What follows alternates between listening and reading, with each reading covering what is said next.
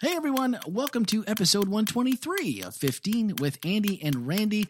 And this was the week I saw Jeff on Saturday in the food truck line, and he said, "I'll see you on Tuesday." Well, he's not back this week, but I got a text that says he's going to be here next week. We'll so see. We'll check back on next week. So that's going to take the first part of my introduction and just throw that right out the window. But what I wanted to do was a shameless plug, because October is Down Syndrome Awareness Month. And a few weeks ago, I stood before many of you in a pink tutu for 2 services and invited you to join us in walking to raise awareness and advocate for people like my daughter, Emily. And this Saturday morning, we will be doing that walk at Lake Eola to accomplish both of those goals and so much more. If you're free, join many of your FHC church family members that are already signed up. You can swipe up in the episode notes for a link to all the details. Before we begin, last week we featured a rare double header, where in episode 122, we decided that God is calling the church. God is calling you and me to model and demonstrate and be lovers of our world, to be willing to lay down our lives and to take up our cross and follow Jesus on a path of self-sacrifice. Then the church founded in love will be able to love people into lifelong friendships with God. I like that. I like that. It sounded good then. It sounded just better now when I read it, and it's certainly not my voice that made it sound better. Lifelong friendship with God. And in episode 122.5, we decided that conversations that engage the world in the good news of the gospel should be initiated using any and all means at our disposal as a church body. And the new web series, Ellen versus the World, aims to do just that. So if you don't know anything about that, just scroll back in your timeline a little bit and you will find that episode and to give it a listen. All right, let's see. On to this week. Fallen and Rescued, the church. This was part 2. Part 2. And gosh, I don't know, Andy.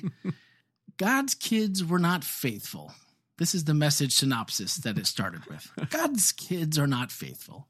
Instead of self, they became self-grasping. They sought their own glory to be like God. Every earthly ill can be traced to that single defect.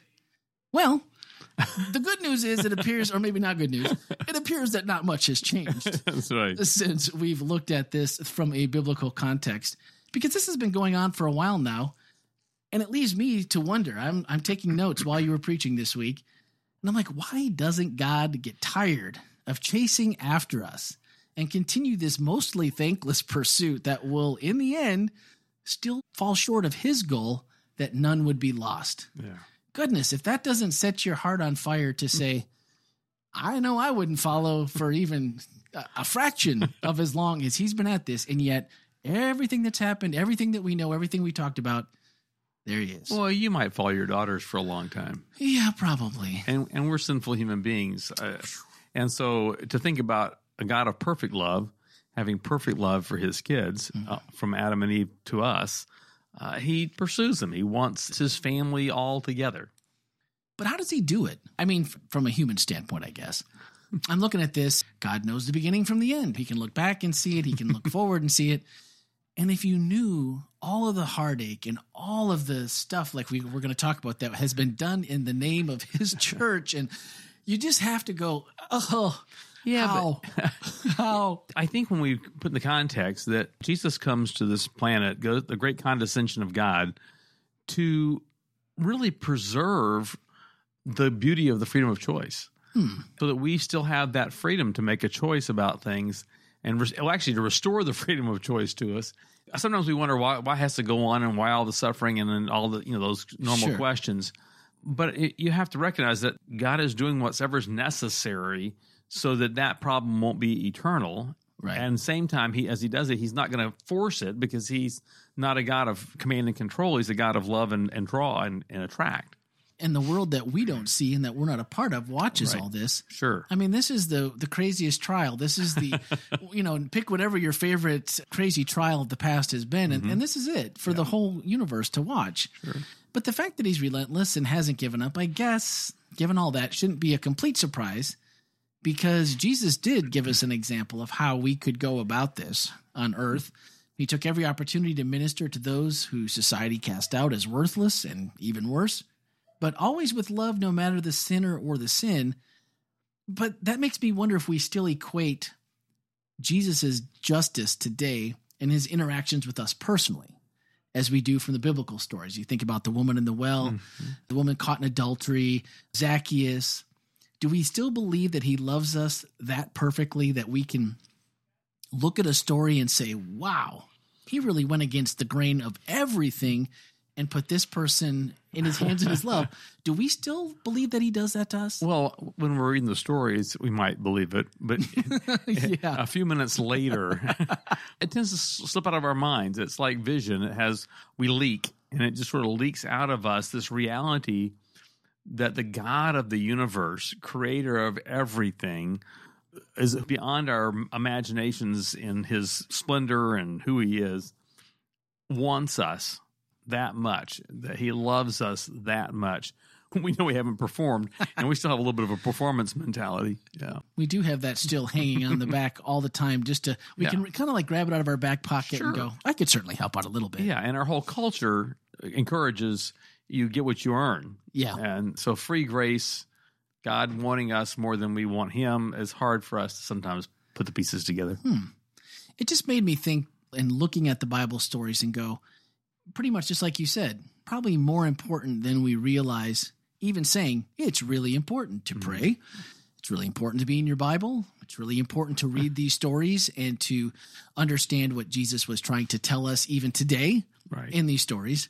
But then when you realize how fast we let go of not only information, but really important things like love and being assured of things and that feeling of being accepted. And when we read those stories and we connect with it, how quickly it fades and how often we need to recharge that. Right. So I think that what we're striving for is this friendship relationship with God that is like one of your very best friends, the person that you think about, I have all this history with. Yeah. And I don't see but every 3 years now, or maybe longer even. But when we get back together, it is like time has stood still because our relationship is based upon something from the past that we've anchored it in. And so I think the stories of the Bible, studying that, knowing those things, that's true. But the whole goal of it is relationship with God, friendship with God. Yeah. And so it's not about, do I know all the facts? Have I learned all the verses? Can I explain all the truth? It's really about, am I in friendship? Am I in the relationship with God? And having that happen for me on a regular basis. Those friendships that never seem to grow old, and those friends that you see after so many years, and you pick up the conversation like it was yesterday, even though it's been 20, 25, maybe longer. And again, that makes you feel like in those times when you have a great relationship with God, that's kind of how you see him. That's kind of how you feel him. And it takes that same thing. How much did you feed that relationship? Sure. And how much more, given the importance of the friendship with God, than it is just someone here on earth. Sometimes here on earth, we're playing little games. Do they really want to be in friendship with me? Do they not want to be? How much do they really want me around after all? And to recognize that when we're talking about God, he's made it infinitely clear that he wants to have a relationship with us. He wants us to be in communion with each other. Yeah. Well, and looking at this, we talked about, what was it, fallen and rescued? Yeah. And about the sins of the past of the church and how that can affect us.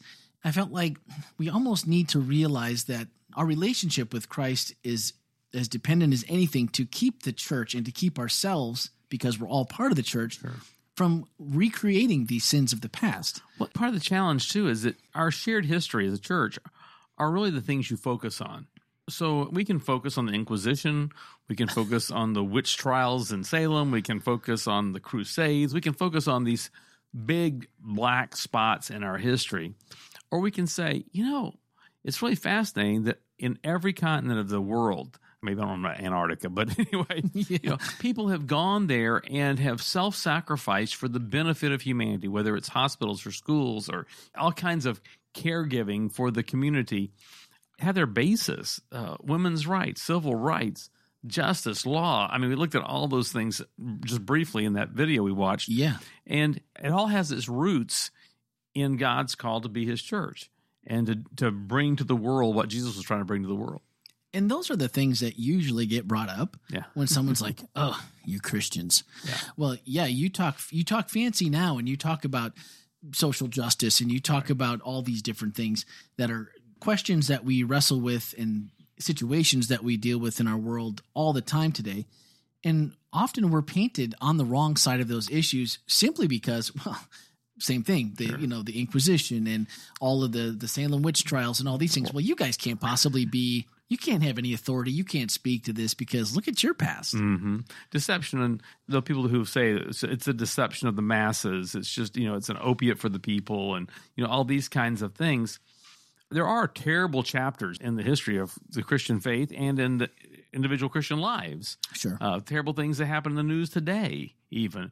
But that doesn't negate the fact that if you put the scales out there and said what Christianity has done for the world versus what Christianity has hurt the world, scales, they tip in the favor of what they've done for good for the world. Yeah.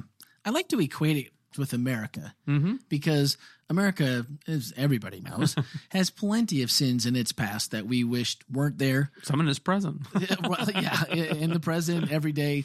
But things that we wished we would have handled differently as a country and as a nation. And it's on all of us in a way because we're all Americans. Right. But at the same time, no other country has done as much worldwide just in positives. Right. I mean, that, again, you have to put those on the scale and balance them out.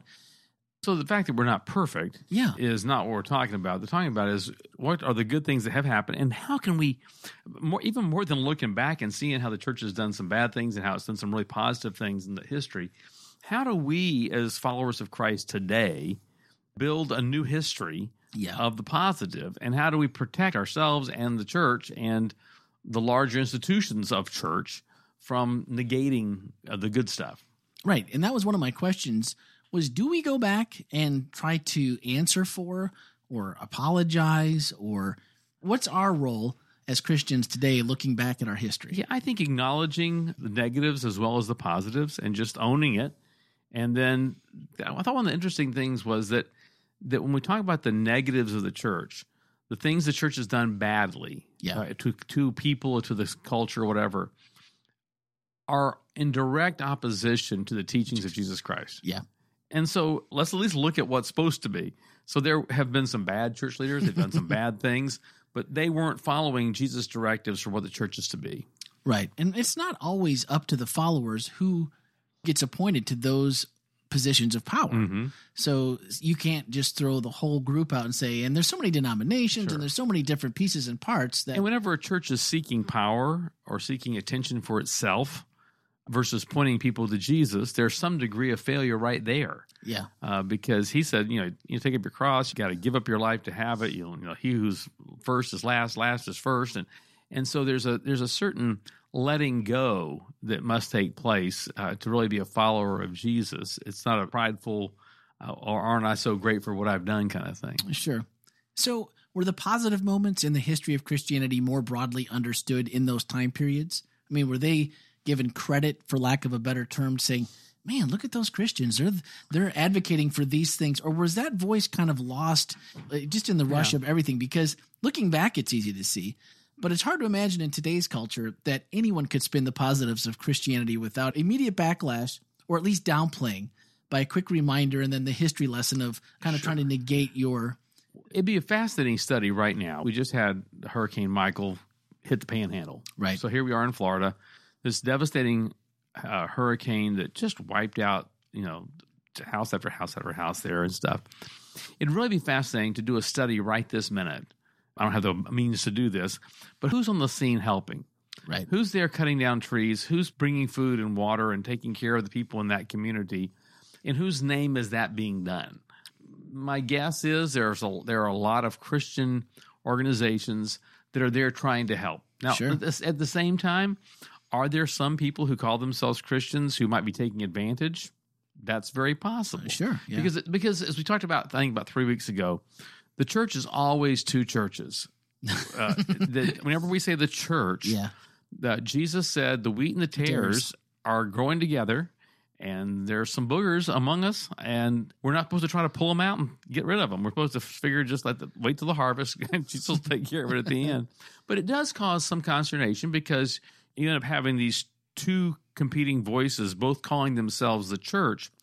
And so you have to look at what those groups who are calling themselves the church are doing, and how does that line up with what Christ called us to? Sure. And if it doesn't line up with what Christ called us to, you can call yourself whatever you want to, but it's not the church. Right. And then as individuals, who's actually doing things when you see them when they don't know you're looking? Right. And what are they doing? And does that reflect that as well? I'm glad you mentioned the video earlier because I really felt like it presented the good and the bad in a pretty straightforward, easy to understand, linear fashion, kind of a timeline to explain everything. And in the video, when it was discussing the stains of Christianity, I like the way it communicated what I think a lot of us feel. It said Christians clearly affirm that all people are flawed. Yeah. So it's no surprise that Christianity's track record, like everyone else's, is less than perfect. And then speaking to stains like the Inquisition, the Crusades, the Salem witch hunts, some of the most obvious stains, it pointed out that those who committed those acts, like you said, were acting in direct contradiction to the teachings and life of Jesus. Mm-hmm.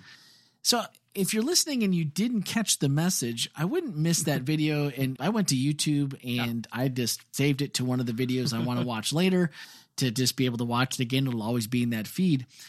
Because I think that we need to understand and to be able to voice our love of the way Jesus lived his life and gave us that blueprint so that we can talk about it to others without them just immediately saying, well, that's negated because of all these bad things. Sure. When there's other side that we can say in love, yeah, you're right. Exactly. We're not going to shy away from it, but you're right. We did some bad things, but man, we did some good things too. And then to call the church to accountability, the transition of women in society pre-Christ, post-Christ was dramatic. I mean, Paul writes, there's no Jew nor Greek, male or female, slave or free.